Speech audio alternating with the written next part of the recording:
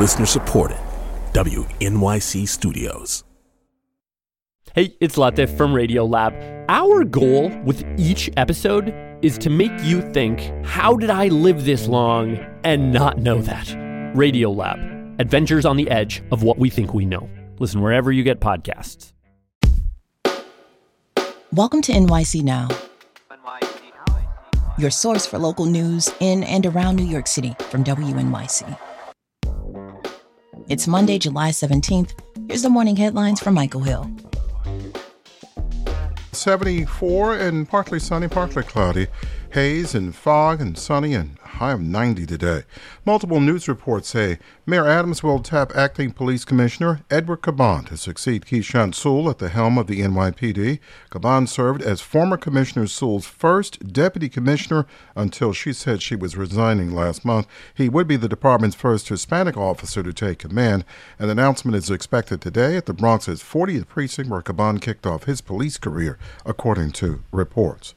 After weeks of fruitless negotiations with Hollywood studios, actors will hit the picket lines in New York today. SAG-AFTRA's president is New Yorker Fran Drescher. She says her union stands with the Writers Guild of America, which is also on strike.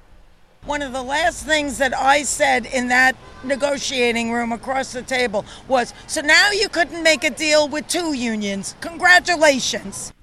Actors will walk the picket lines from 9 this morning till 1 this afternoon outside studio offices. New York Public Radio has a collective bargaining agreement with SAG-AFTRA, but separate from the actors. Campaign records for Representative George Santos show money coming in and money going out. WNYC's Tiffany Hansen has more.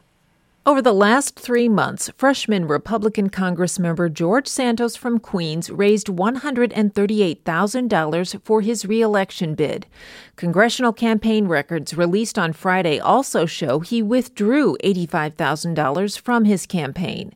The Associated Press reports the funds were intended to help repay hundreds of thousands of dollars he loaned himself to get elected in 2022.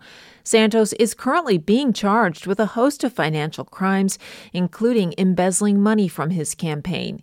He pleaded not guilty in May to a 13-count federal indictment charging him with looting his campaign coffers, fraudulently receiving unemployment, and lying to Congress about being a millionaire.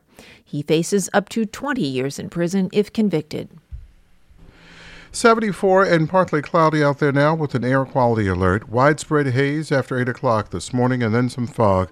Otherwise sunny and a high of 90 today. Tomorrow, chance of showers and thunderstorms and a high of 88. Thanks for listening. This is NYC Now from WNYC. Be sure to catch us every weekday, 3 times a day for your top news headlines and occasional deep dives. And subscribe wherever you get your podcasts. See you this afternoon.